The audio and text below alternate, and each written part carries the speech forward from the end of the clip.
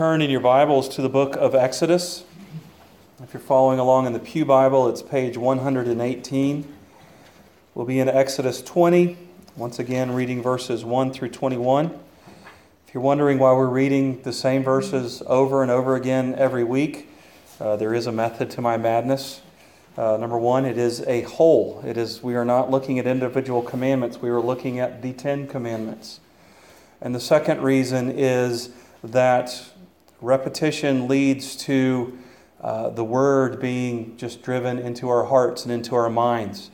And as we read through these passages, what are we at, 7 times so far, and a few more to go, the Lord will work through just the repetition of the Word, and it will become part of us as we see it and read it over and over again. So please read with me as we begin in Exodus chapter 20, verse 1. And God spoke all of these words. I am the Lord your God who brought you out of Egypt, out of the land of slavery. You shall have no other gods before me. You shall not make for yourself an idol in the form of anything in heaven above, or on the earth beneath, or in the waters below. You shall not bow down to them or worship them, for I, the Lord your God, am a jealous God, punishing the children for the sin of the fathers to the 3rd and 4th generation of those who hate me, but showing love to 1,000 generations of those who love me and keep my commandments. You shall not misuse the name of the Lord your God, for the Lord will not hold anyone guiltless who misuses his name.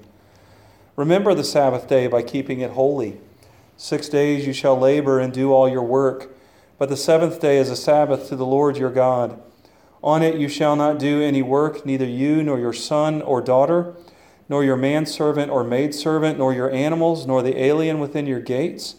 For in 6 days the Lord made the heavens and the earth, the sea and all that is in them. But he rested on the 7th day. Therefore the Lord blessed the Sabbath day and made it holy. Honor your father and your mother, so that you may live long in the land the Lord your God is giving you. You shall not murder. You shall not commit adultery. You shall not steal. You shall not give false testimony against your neighbor. You shall not covet your neighbor's house. You shall not covet your neighbor's wife or his manservant or maidservant, his ox or donkey or anything that belongs to your neighbor. When the people saw the thunder and lightning and heard the trumpet and saw the mountain in smoke, they trembled with fear.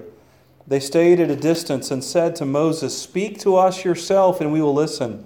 But do not have God speak to us, or we will die." Moses said to the people, "Do not be afraid. God has come to test you, so that the fear of God will be with you to keep you from sinning." The people remained at a distance while Moses approached the thick darkness where God was. Let us pray. Our God and Father, our Lord above, to the great lawgiver, as we turn now toward your word and to the preaching of your word, I ask several things. I ask that you give me words. I ask that you give your Spirit to these people so that they might hear you in my words. And I ask that we leave this place today changed, convicted in some spots, lifted up in others, but in all reminded that the gospel covers us as we seek to live according to your law. I pray this in Jesus' name. Amen. Life is precious. As one modern rock artist says, life is beautiful. And we live in a culture that does feel, in some ways, that life is precious. We seek to adjust our way of life. We seek to adjust where we build. We seek to adjust what we build to protect things like trees and bats and bears and cats. I have a friend who recently began a nonprofit to help rescue and care for feral cats.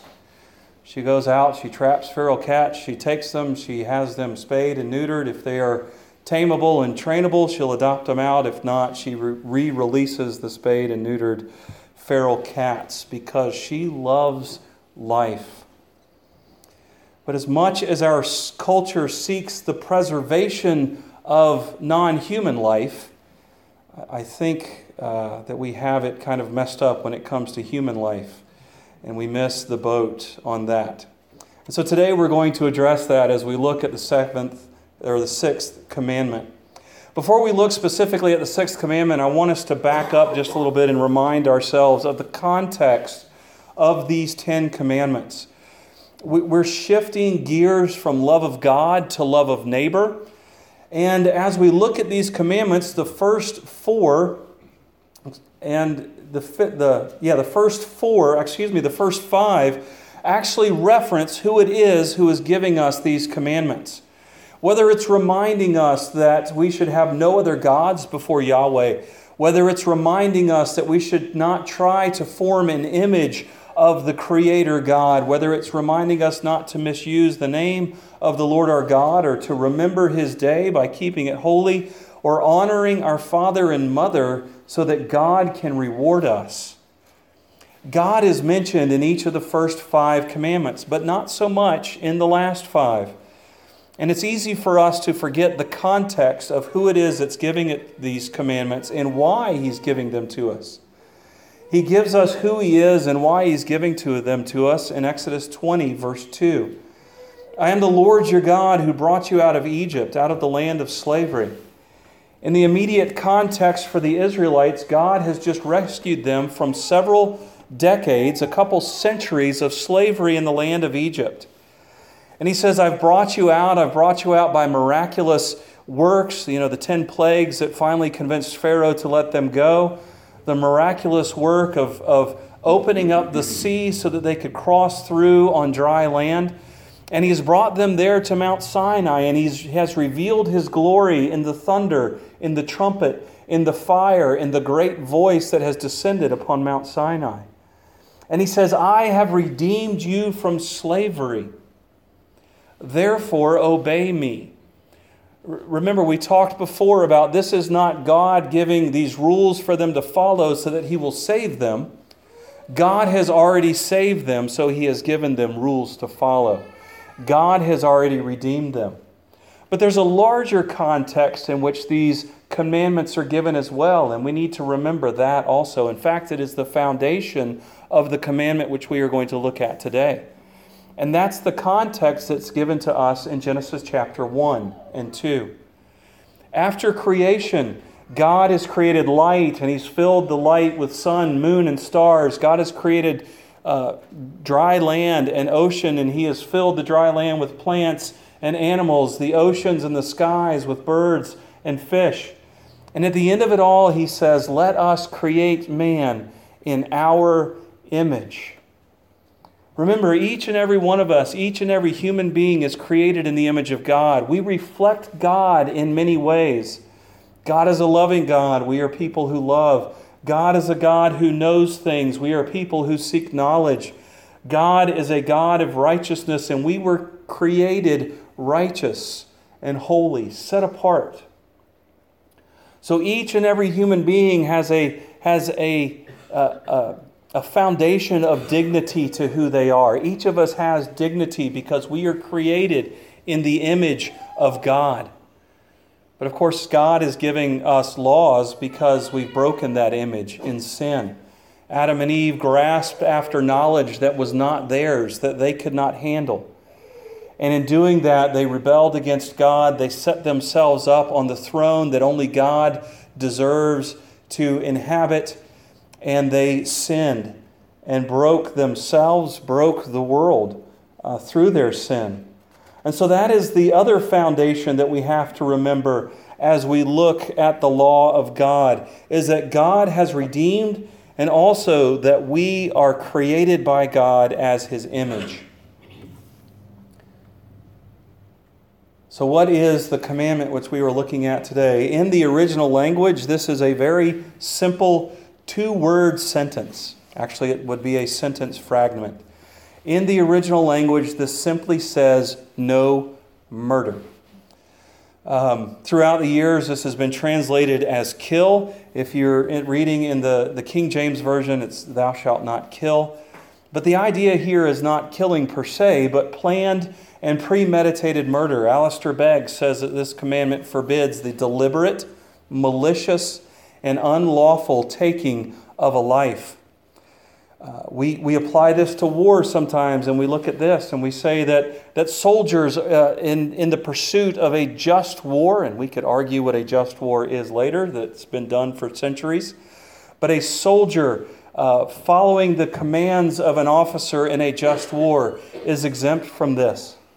Scripture gives exemptions for accidental death of a person. In the latter portion of Exodus, God will make provisions for those who are responsible for the accidental death of another person. You're driving down the road and you run a stop sign and unfortunately somebody loses their life. There are provisions for things like that. There are provisions for the defense of someone's home or family. So this isn't killing per se, it's murder, that premeditated murder. We live in a world tainted by sin. We live in a world that God makes provisions, but God forbids murder. In Genesis chapter 9, after the flood, Noah is there with God. He has sacrificed to God, and God reiterates the command, or reiterates the declaration that we are created in the image of God. And he says, therefore, do not take another human life, because if you do, the life of the murderer will be forfeit. This is grounded, this is given to us on the foundation of humans created in the image of God. So what are some modern applications of this particular commandment? Well, the first application, of course, is that murder is wrong. Murder by mortars is wrong as well. Premeditated, planned taking of a life is forbidden by this commandment. Abortion is forbidden by this commandment. Abortion is the planned, premeditated taking of the life. In our most recent arguments over this, most supporters of abortion have dropped the facade that life does not begin at conception. Most of them will admit, in fact, the largest majority of them will admit that yes, that is a life. But they skirt around the issue by saying it's not a person because it can't exist independently of the mother. And so they will admit that it's a life, they will admit that it's a taking of a life, but since it's not a person, it is justified. Another modern application of this commandment that is unfortunately becoming a bigger and bigger reality in our world is the, quote, dying with dignity. Euthanasia actually finds its exact same root in justification as abortion does. The denial of human beings as being created in the image of God. It's sold to us as the elimination of a burden. The person is sick. The person is suffering. The person is dying. They are a burden upon us. Let's help them eliminate that burden. The person is not a burden.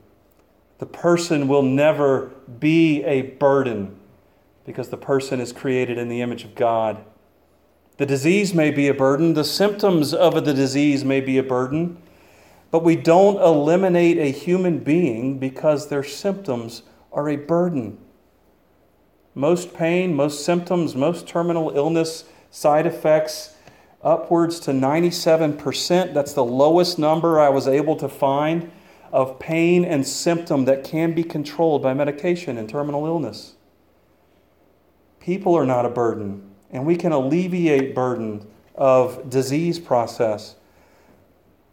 We must resist our culture's rhetoric that tries to convince us that sick or old or depressed or unborn or poor people are such a burden that they need to be eliminated. They need to be destroyed. They need to be killed. Psalm 121 verse 8 says that God keeps our coming in and our going forth from this time forth, even forevermore.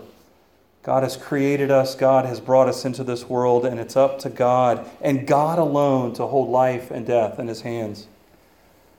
Anything we do, anything we seek to do that takes that power away from Him is blatant rebellion and treason against God. Whether it's murder, abortion, euthanasia, suicide, when we seek to take a life, we violate God's law by murdering. When we violate one commandment, we violate all the others. James 2:9 says that when we violate one of the smallest laws of God, we are guilty of violating them all. But let's be honest. I would hazard a guess most of us in here have never done any of those things. So how does this apply to us? How do we run with this in our daily life? Because we're not going to run out, hopefully, tomorrow and this afternoon even, and murder somebody. How do we apply this to our daily life? How do we run with this? Jesus said in Matthew chapter 5, "You've heard it said, 'Do not murder, or you will be liable to judgment.'" And then he broadens and opens up this commandment. Derek Prime says that, quote, "All sins that lead to murder and are the causes of it are forbidden in the sixth commandment."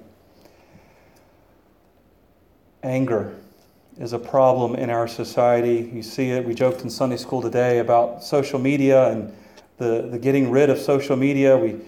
We've talked before and lamented the fact that we have lost the ability to discourse in our culture.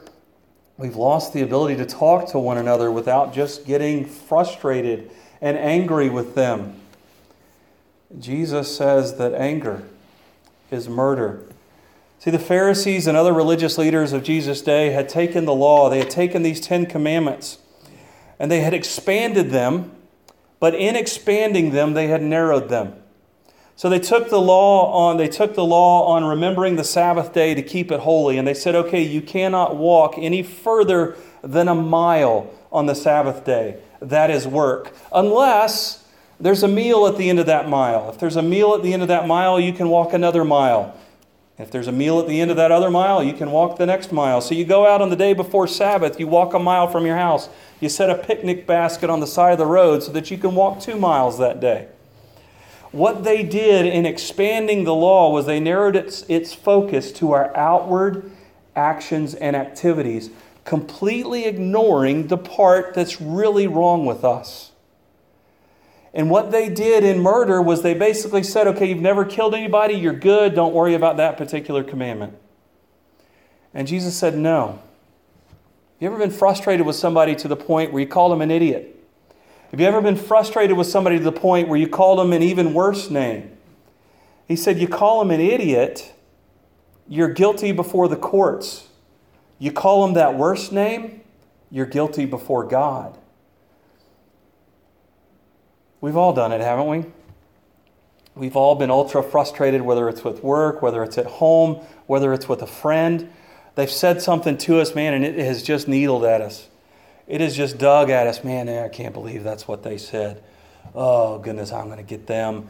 It's just, oh, man, we let it boil. We let it bubble within our hearts. Several authors have called this anger that we hold inside, these grudges that we hold, poison that we drink hoping the other person will die. Isn't that the root of murder? Isn't that where murder starts? It starts where somebody has just done something to us that we just can't let go of. And we may not physically interact with them in a way that destroys them, but man, that's what we wish, isn't it? Oh man, I am angry with him. I wish X would happen to him.